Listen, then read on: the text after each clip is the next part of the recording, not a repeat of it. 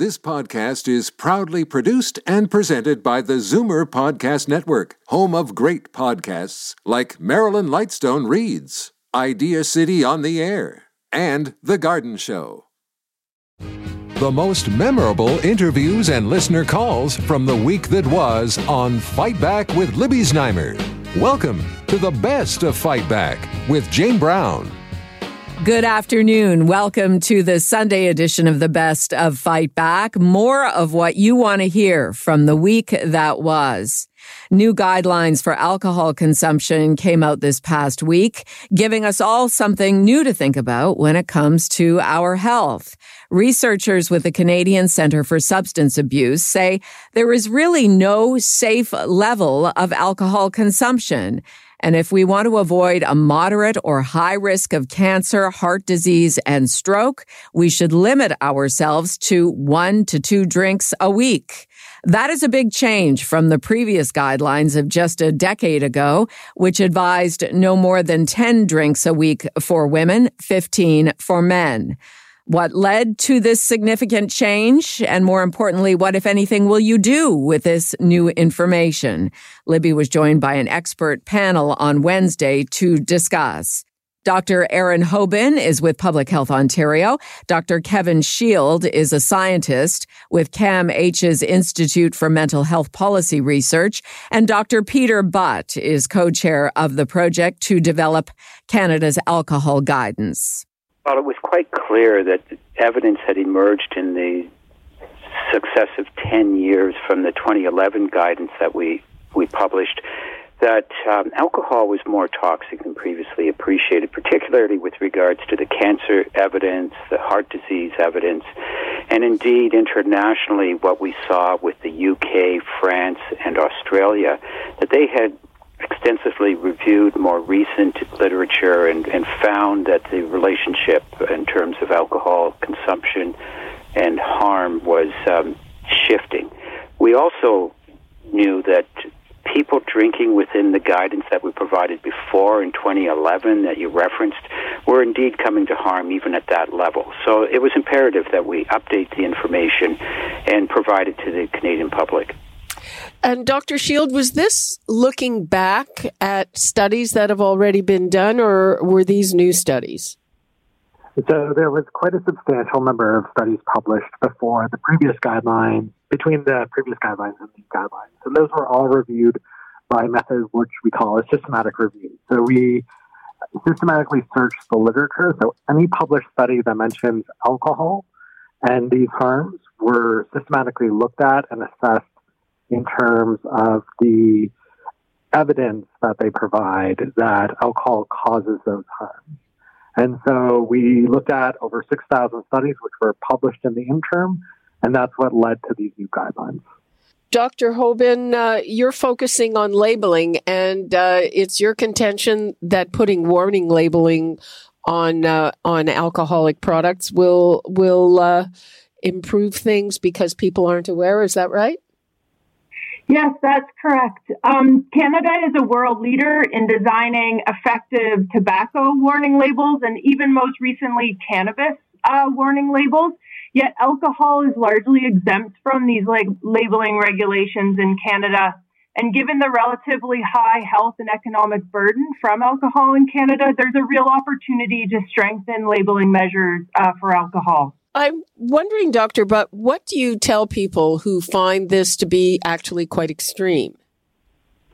Well, I think that rather than focusing on the 1 to 2 standard drinks per week that is in the low-risk zone, the low to negligible risk zone, it's important for people to look at all of the risk zones. So 1 to 2 would be considered low, 3 to 6 is moderate, and 7 plus is increasingly high.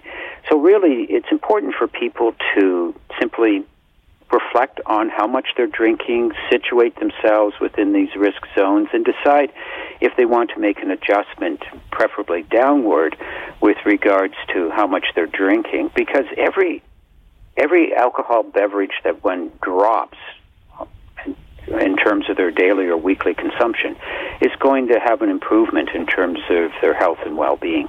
So there's a way to better health and well-being through this guidance. Is there anything else that we should know about this, Dr. Hoban?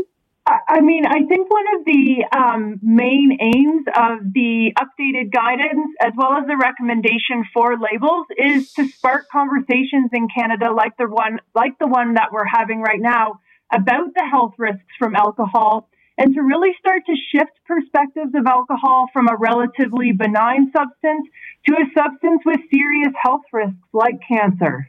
Canadians want more health information on alcohol containers, and this type of health information can increase their knowledge of the health risks of alcohol and can also potentially reduce population-level consumption by about 7% in the sites with the labels compared to sites without those types of labels.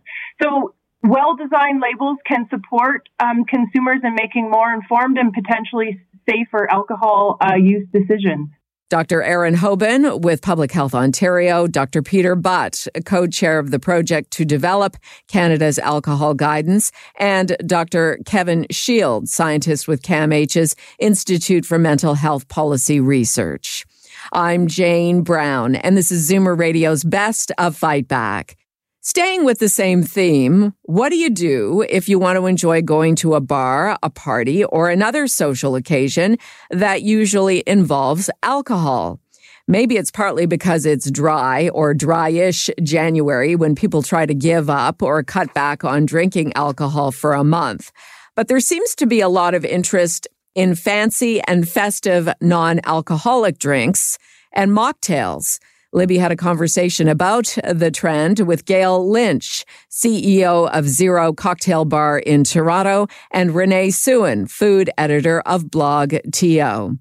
Well, I have to almost plug in. I know that I'm the food editor at Blog TO, but recently I did put together a trends list for food for 2023 for Chatelaine, and that was one of the first and top items that I mentioned. I mean, the whole zero proof or placebo cocktails, as we all know it, more commonly as mocktails, has been a movement for the last number of years, but really has been embraced, I think, by basically not just teetotalers who generally, might not choose to drink alcohol, but also people with varying reasons for living, that sort of booze-free lifestyle. And like I was mentioning, I guess that you had mentioned earlier, there is the dry January, but there are also other needs, like either for health or lifestyle needs, women who might be, pregnant for religious reasons, or, clean living advocates.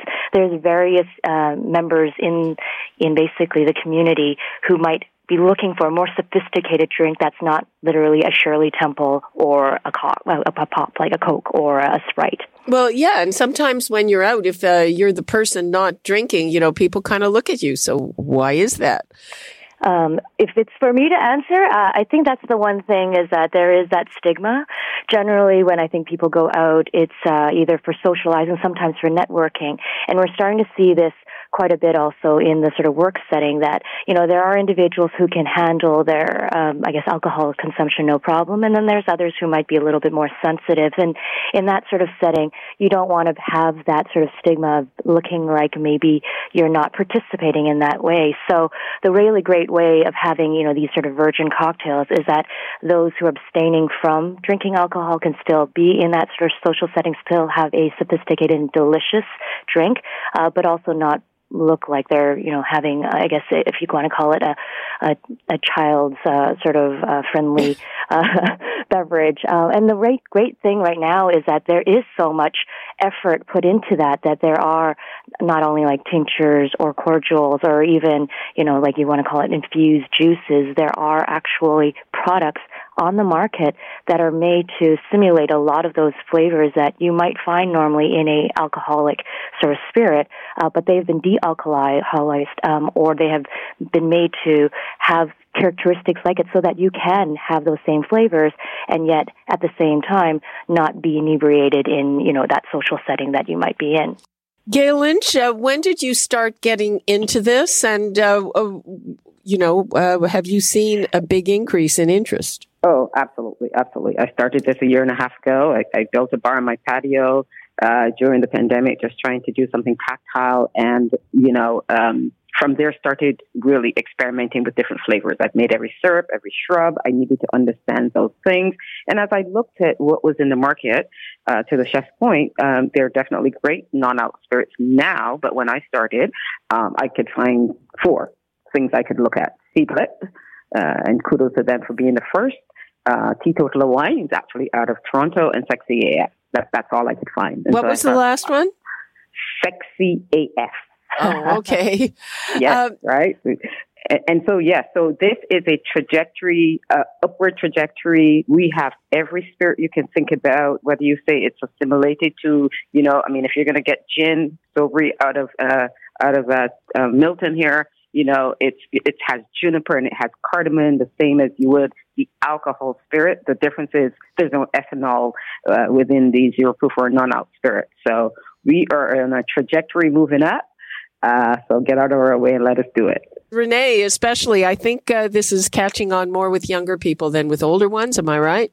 That's correct. I think it's just because of the breaking of the stigma that it doesn't necessarily mean that it has to be something, sugary and cheap and I guess considered like a childlike drink, just to have the chance to give it another shot, because chances are you'll be very surprised. The flavors that come out and the enjoyability is very much high up there, even though in the past it might have always been considered something that wasn't sophisticated. Renee Suen, food editor of Blog TO, and Gail Lynch, CEO of Zero Cocktail Bar in Toronto. This is Zoomer Radio's Best of Fight Back. I'm Jane Brown. Coming up after the break, is it time to consider parking levies to boost City of Toronto's finances? We discuss next. You're listening to an exclusive podcast of Fight Back on Zoomer Radio. Heard weekdays from noon to 1. Good isn't good enough. Make way for the best of Fight Back with Jane Brown on Zoomer Radio. Welcome back. How to find a creative new way to raise money in the face of a significant budget shortfall at the City of Toronto. City Councillors Diana Sachs, Chris Moise, and Alejandra Bravo are touting parking taxes as a potential solution to transit funding shortfalls. It's not a new idea, but it has received renewed attention.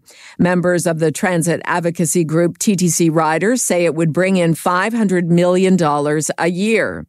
10 years ago, Toronto City Councillors rejected the idea because they felt businesses should not be penalized when they're offering parking spaces to employees for free. These charges do exist in places like New York, LA, Chicago, Sydney, and Melbourne, Australia, as well as in Montreal and Vancouver. Libby discussed the idea with our Tune Into the Town panel, Lauren O'Neill, senior news editor of Blog TO, Karen Stintz, CEO of Variety Village, and David Crombie, former mayor of Toronto.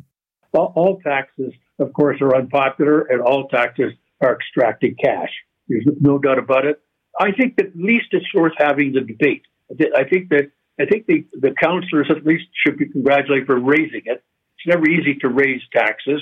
You're right; it can be unfair, but it does occur in many other cities, and for good reason. Cities constantly need more money, and you have to find a way in which you can get it.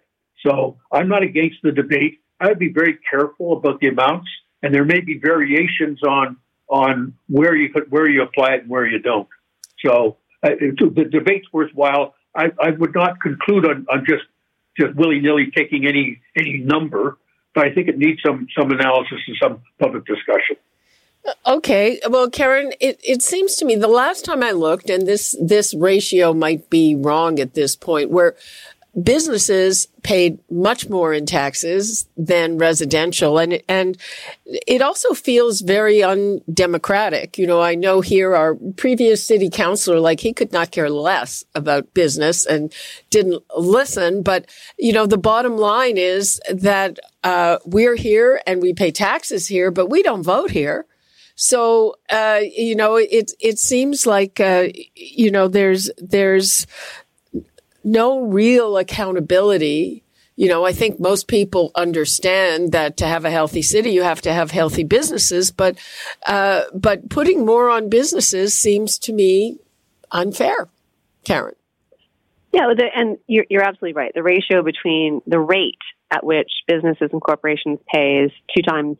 It was 2.5 times. It may have been rationalized down, but it's at least double what property taxpayers pay as a percentage of their land value. And so you can call it a parking levy, but the reality is it's just another tax on business. Yeah. Because some businesses will be able to recoup it. Some businesses will not, because the infrastructure to charge for parking is just not feasible.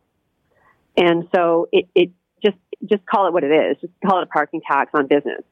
And then ask yourself, is this the right time to be imposing it when, if you're going to put it in the downtown core, vacancies are at an all-time high. Offices are scrambling to figure out what the return to work looks like. There's, already transit ridership is down because commuting patterns have changed. And so the debate was had 10 years ago, and the decision was made then not to proceed. Some of those reasons remain valid, but there's actually new considerations to make in terms of, are the repercussions of this additional tax worth the unintended consequences on business at this time? Can you imagine? So you're commuting to work because you don't want to take the subway, and suddenly you're being charged now another additional $5 to park or $10 a day to park. You're not going to come back to the office. You're just going to work from home. And so if we want to encourage people to come back to the office, this is the exact wrong approach. Well, exactly. And it's hard for businesses too, because I doubt that businesses that want to retain their good employees are going to start charging their employees for parking. Right. Yeah, that is not a great thing, I think, for anyone in the job market looking at a job. If you know that you have to pay for parking, that's definitely a deterrent. I think that there needs to be a distinction made, though, between businesses like small independent businesses and huge commercial operators like Cadillac Fairview and Oxford Properties, the ones that own the malls. Like, I think that taxing them for people to use the parking lots, they're pulling in so much money. So say you start... And those parking lots are so crazy. They're crazy and they're huge. So I don't think the consumers should necessarily have to pay that tax, but maybe the mall operators should, or the operators of huge properties, strip malls, big Walmart plazas. But I do think that it would be not very popular to be levying this tax upon small independent businesses, especially in the downtown core, where parking is already kind of at a premium. Lauren O'Neill, senior news editor of BlogTO, Karen Stintz, CEO of Variety Village, and David Crombie, former mayor of Toronto. Fight Back's Tune Into the Town panel. This is Zoomer Radio's Best of Fight Back. I'm Jane Brown. Both the province's Integrity Commissioner and the Ontario Auditor General have announced that they're doing their own respective investigations into the Ford government's Greenbelt plans. The Integrity Commissioner will be looking into the conduct of Municipal Affairs and Housing Minister Steve Clark after a complaint was made by incoming Ontario NDP leader Marit Stiles, who commented on the curious timing of recent purchases of Greenbelt land by powerful landowners with donor and political ties to the Ontario PC party. Both Premier Doug Ford and the Housing Minister have denied tipping off developers as it pertains to the Greenbelt. Libby talked about the developments with interim NDP leader Peter Tabuns. What the Integrity Commissioner said was, I need to see documentation showing circumstances that indicate wrongdoing. And in the case of his investigation of Minister Clark, we provided an affidavit with a number of points of information indicating behavior that was extraordinarily suspicious. And the Integrity Commissioner has accepted that as enough to justify digging further. Can you tell us what that is? I would have to dig out the documentation for you, Libby, but part of it relates to the fact that the one of the lobbyists who actually pushed very hard on making all this happen was someone who had, until April of 2022, been working in the minister's office. And frankly, the recommendation or the standard we understand is that you have to stay away from a ministry that you've been working for at least a year before you lobby. It strikes us that this is, on the face of it, a substantial problem. And that's something that the Integrity Commissioner considered a serious point for investigating. Mm-hmm. Now, in terms of the Auditor General, she's just going to do a value for money audit. Yeah, she will, because as you may be aware, part of the land that, value for money and environmental impact, I believe, part of the land that's been turned over to developers was land that was purchased by the province at very great cost almost 2 decades ago, purchased at great cost to be preserved environmentally, and at the time purchased by a number of very powerful developers who held on to that land, and at the time, 2 decades ago, fought very hard to get the designation changed so that they could in fact develop. That exchange is worth to those developers in the hundreds of millions of dollars. Ontario bought that land. It sold it at a very low price, put easements on it to protect it, and frankly, we're giving away hundreds of millions of dollars of value. That matters. The people of Ontario paid up. They coughed up that cash, and they did it in the expectation that the land would be preserved. We're losing that. How on earth the minister justifies giving away hundreds of millions of dollars of value is beyond me. Well, surely land that was purchased 2 decades ago is now worth a lot more. Oh, it is. But given that it was in a legally protected reserve so that it was not developable, it should have stayed as not developable. Changing the rules so that suddenly someone can realize hundreds of millions of dollars in profit undermines the investment that was made by the people of Ontario. There are dollar consequences here. But the other thing I'll say is this government, the Ford government, had to back off in their attack on education workers this past fall. They did have to back down on their earlier attempt to go after the Greenbelt. So it is possible when the stars align, when public opinion polling shows they're in deep trouble, that they move. And frankly, that's, I think, the biggest tool that people of Ontario have right now.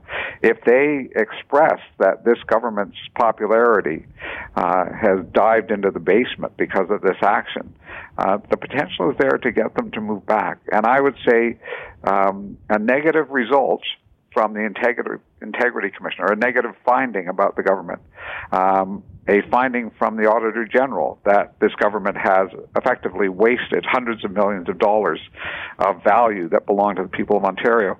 I think that's going to be politically damaging, and I think that can have an impact on their actions. Ontario interim NDP leader Peter Tabuns in discussion with Libby on Thursday. I'm Jane Brown, and you're listening to the best of Fight Back. Coming up, what you had to say about the week that was and the Fight Back Knockout Call of the Week. You're listening to an exclusive podcast of Fight Back on Zoomer Radio. Heard weekdays from noon to 1. Zoomer Radio, pulling no punches with the best of Fight Back with Jane Brown. Fight Back with Libby Znaimer has the most informed guests on the week's hot topics, and we also rely on you for your valued opinions. Here are some of this week's best calls. Kate in Toronto phoned to say she thinks there are untapped ways the City of Toronto could bring in revenue. Well, I think the city should be more forward in collecting street parking fees. I live in a neighborhood, social housing. Some families have 2 and 3 big crossovers. They park day and night on the street, and they don't pay anything because they put a handicap parking permit in their car windows. This has gone on for years and years. I have no problem with people with handicap parking permits. I use one myself. But I pay a fee for my little parking pad. And I think if the city started clamping down on that, people who park near subway stations on side streets and parking in LCBO lots for free all day. I think the city could collect quite a bit of revenue if that's what they did. Arlene in Lindsay called about cutting out alcohol consumption. 14 years ago, I was having heart palpitations, and I was supposed to have an ablation, and I thought, you know what, I'm going to try and do this all on my own. So I did stop drinking, which was a huge factor in stopping the palpitations, and went totally vegetarian, etc. And for 7 years, I was without the heart palpitations, felt fantastic. It did change my health 100%. The other thing, too, that people are very defensive on drinking. That is what I found. If I go to a place where people are drinking, I'm like this conscience standing there. And I'm not their conscience. They can do whatever they want to do as far as drinking. And in my own case, I don't judge them. It's up to you to do what you want to do, etc. But there is a definite health improvement 100% by not drinking. Margaret in Niagara also called with her thoughts on alcohol use. This topic is near and dear to me. I lost my mom in 2009. Sorry to hear that. She had breast cancer. She contracted at 82. And I believe she was an alcoholic all her life. And I spoke to the doctors, and they believed maybe it wasn't the root cause because she was a smoker years before, but it definitely did not help her. And I can't drink to this day because I saw what she went through. And it's very sad when you have to take something away from somebody that doesn't understand why. Because their mind is totally on the alcohol. And now, Fight Back's Knockout Call of the Week. There were a lot of great calls this week, but the winner of the Fight Back Knockout Call of the Week is Jody in Toronto, who says she's willing to give the idea of some public health care in private clinics a chance. The bottom line is we cannot continue the way we are. Even before the pandemic, Canadians and we in Ontario were not getting adequate or acceptable medical care. Even with the decrease in spending and this and that and whatever, we're still not getting the health care that we need.